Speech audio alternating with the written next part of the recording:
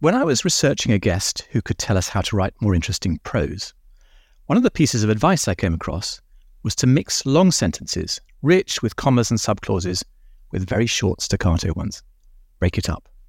Because, the author of this piece said, it prevents the audience's mind settling into a rhythm and drifting off. So, interrupt that rhythm. Keep them off balance. That's how you retain attention. Is it working? Well, who knows? Maybe one for season 2. Personally, I much prefer the copywriter Nick Parker's thought that good writing is a dance between clarity and surprise. What a delicious idea, much more stimulating. But, in the spirit of mixing up long and short, this episode is a much shorter one than usual. And it was in fact going to be part of the previous episode's interview with Russell, but I came to think of this slice of content as deserving a room of its own. Why? Because it's all about PowerPoint. And PowerPoint is particularly fascinating for us in this project because it is, for so many, the poster child of dull. Which of us hasn't at some point used the expression death by PowerPoint? Look at Sarah Ellis and Helen Tupper a couple of episodes ago. They had such a strong, visceral aversion to PowerPoint. They decided when setting up their own business at this really high-risk moment in their business life, they would never use PowerPoint again and have instead been live drawing ever since. But Russell, as we'll come on to see, has a very different take on PowerPoint. He regards it as one of the 3 great American art forms, which is such an interesting thought in itself. Surely we have to give him the floor a little longer. What he's going to talk about is the topic of his second book, Everything I Know About Life I Learned from PowerPoint. And so I asked him to give us a 10-minute masterclass on how to make PowerPoint more interesting. Here it is. Let's move to your second book, Everything I Know About Life I Learned from PowerPoint. And there's a quote on the front from the Guardian writer Stuart Heritage, "Giddy with the joy of communication, a love letter to language," which of course is not what you'd expect from PowerPoint, which is in a sense the point. Where did your love of PowerPoint come from? It partly came from practical. Again, my interest in technology is I probably learned how to use a computer before most people in advertising did, for instance. And I was doing presentations with PowerPoint long before lots of other people. For a long time, my career was based on the fact that I knew how to put an image into PowerPoint when most people didn't, So I got like at least 2 or 3 years of work out of that. But I also think America has invented like 3 art forms, like jazz, hip hop, and PowerPoint. It's genuinely a new and I think vastly superior way of communicating with the world. That combination of a personal presence, words and images up big, an illustrated talk, something of the lecture, something of the sermon. It's an art form, and it's often done badly, but when done well, it's extraordinary. And if you have a sort of Venn diagram and you've got one circle is interestingness and one is PowerPoint, what's in the middle of those 2 things? Oh, the collision of ideas, I think. Every time I try and write a book, I realise how books are not my medium. PowerPoint is my medium because the thing I love to do is point at ideas and go, look at that. That's interesting. And then point at another one and then point at another one and then point at another one and go, and look, they're connected in this interesting way. And doing that with books is really hard, partly because you have to pay for copyrighted material, but also because you have to explain a lot. Whereas with a presentation, you can just point at things. And that's a thing I like to do. I think it's a useful and interesting thing to do. I'm very taken with that idea of PowerPoint as a medium for expressing the collision of ideas. That's such a lovely thought. And you can use that strategically as well. So obviously, you're working on the marketing side within a business at the moment. And so that's how you will do a kind of, I was going to say run of the mill, but I mean, not all of your PowerPoints are going to be these beautifully crafted things that have been kind of growing with your fantastic beginning and your fantastic ending. But by and large, you will try and make it a stimulating collision of ideas whenever you show up with PowerPoint. Yes. I think probably there should be fewer presentations, but they should be better. And a lot of the time in corporate life, people are doing a presentation because there's a screen in the room. And it could have been an email or a document or just a conversation. I'm not at war with that idea. It's just I don't think it's what, like PowerPoint could be so much more powerful than that. Given that you've gathered all these people together and you're wasting their time, or you've got their time, you may as well do something sort of useful and effective with it. And people just don't think about that enough. So yeah, I will always try and make it a bit more than run of the mill. Start us off then. Start us off. What are the kind of 3 key things that you think are most important in expressing yourself in PowerPoint in a way that people are going to love rather than people are going to roll their eyes? Well, I tried to boil the book down to a slide, and the slide says, make it big, keep it short, have a point. So those are the 3 rules of doing a good presentation. The first one, make it big, is probably the most important one. And I mean it astonishingly literally. The first and most important rule in making a presentation good is to make the words readable, which obviously has the effect of honouring your audience, many of whom won't be able to read your slides unless you do that, like an astonishing number. And the only time where I will actively be rude in a presentation is when someone stands up and says, obviously you won't be able to read this, which happens all the time. And you're like, well, don't show it us then. So I have a rough rule of the type must be at least 30 point and no more than 7 words on every line, which has the effect of making the slide readable, but also has the effect of making you think about what you write on the slide, because you can't just copy and paste from the email or the spreadsheet. You know, you have to actively think about it. And it turns your slides into what a good presentation is, which is a series of posters. A series of posters, okay. You learn the art of old school poster design. That's what a good slide is. It's like a crisp expression of a single thought. And if you've got 10 of those in a row, you've got an absolutely brilliant piece of work. And it makes lots of other things easier because there's an expression of a thought standing behind you when you're talking, and you can just talk about it. You don't have to explain what it is and blah, blah, blah. So although apparently simple, sort of make it big thing is very, I think, important and astonishingly difficult to do. I did a training thing a little while ago with a friend of mine who's absolutely lovely, very smart man, professed to be an enormous fan of the book. We did it as a joint sort of exercise. He did some slides, I did some others. All his slides had tiny, tiny, tiny fonts. And I was, what? Have you not? You say you've read the book. Like there's one thing in the book, you know, and it's just a force of corporate habit and everything that kind of people just don't think about it. And then when you turn up and say, no, you've got to make that, I can't read that, make it bigger. It's very, very difficult for people to do, which is astonishing. So that's the first, I think, most dramatic intervention. The second is keep it short.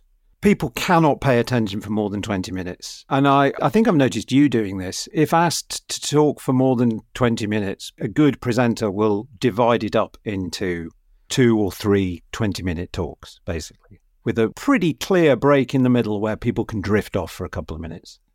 So after 20 minutes, I'll quite often show a video or something where people can check their phones, drift off, and then bring them back. And comedians do this, musicians do this. Like, you cannot maintain sustained attention for that long.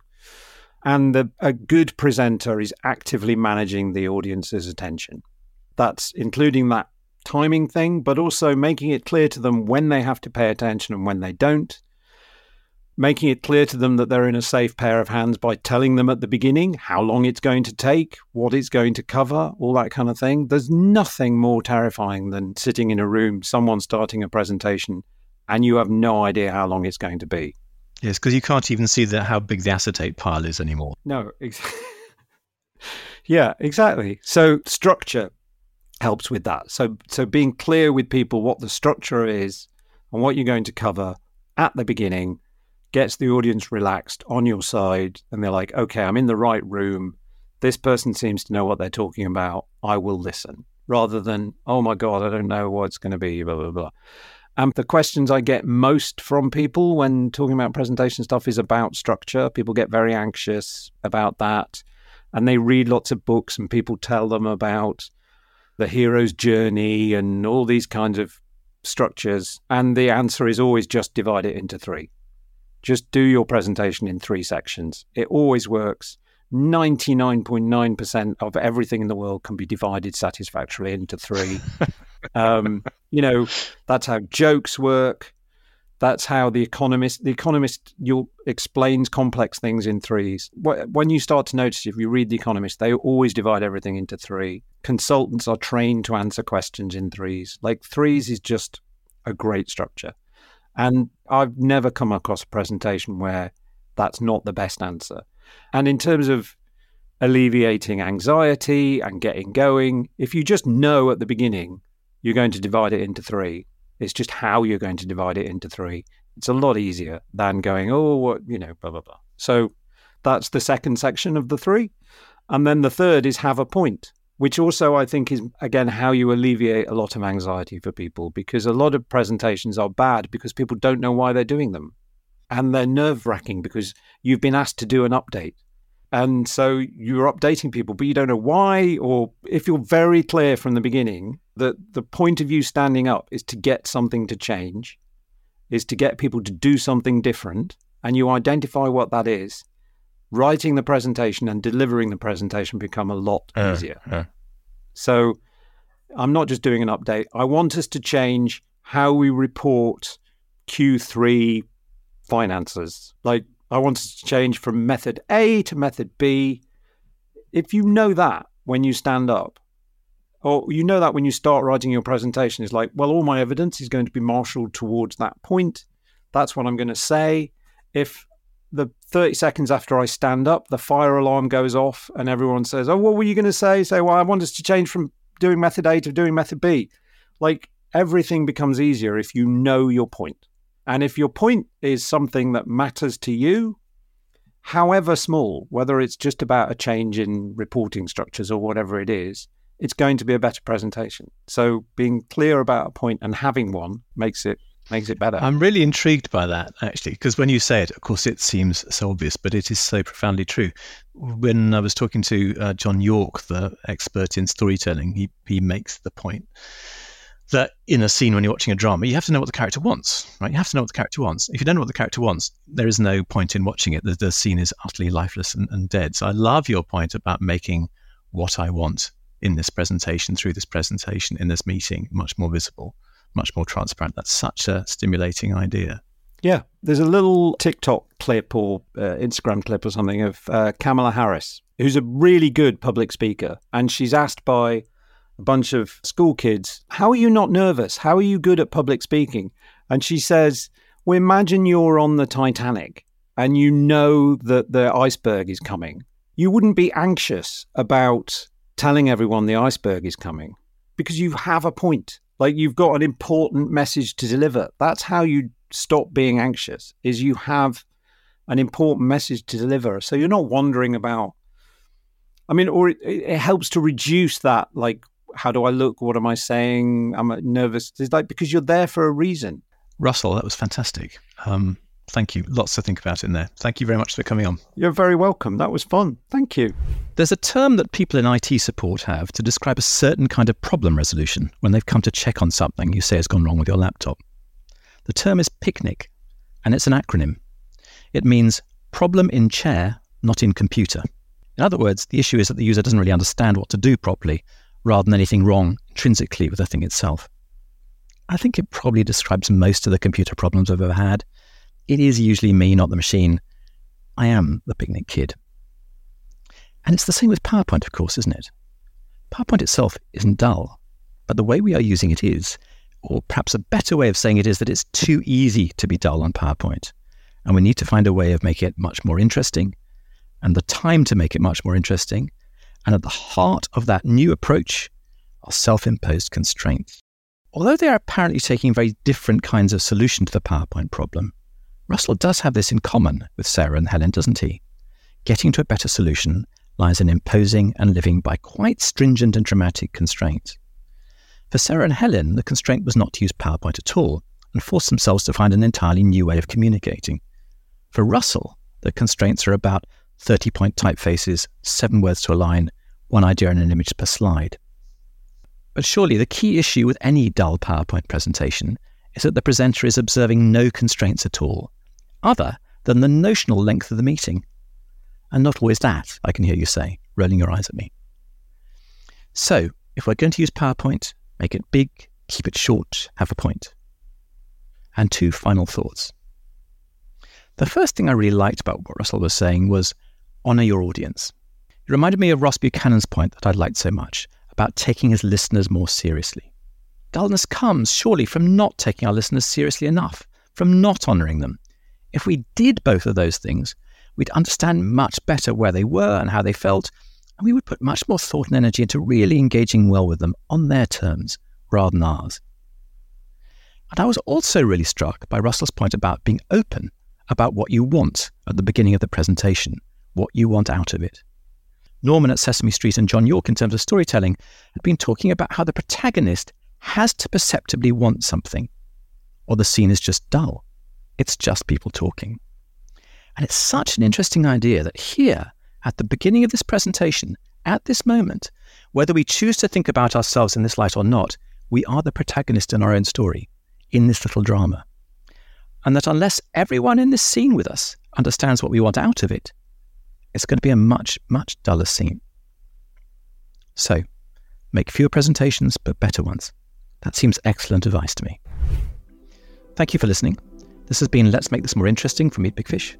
I'd like to thank Ruth, my editor, and Ross, my producer, and we'll be back with the final episode of this season next week. Be still, my beating heart. See you then.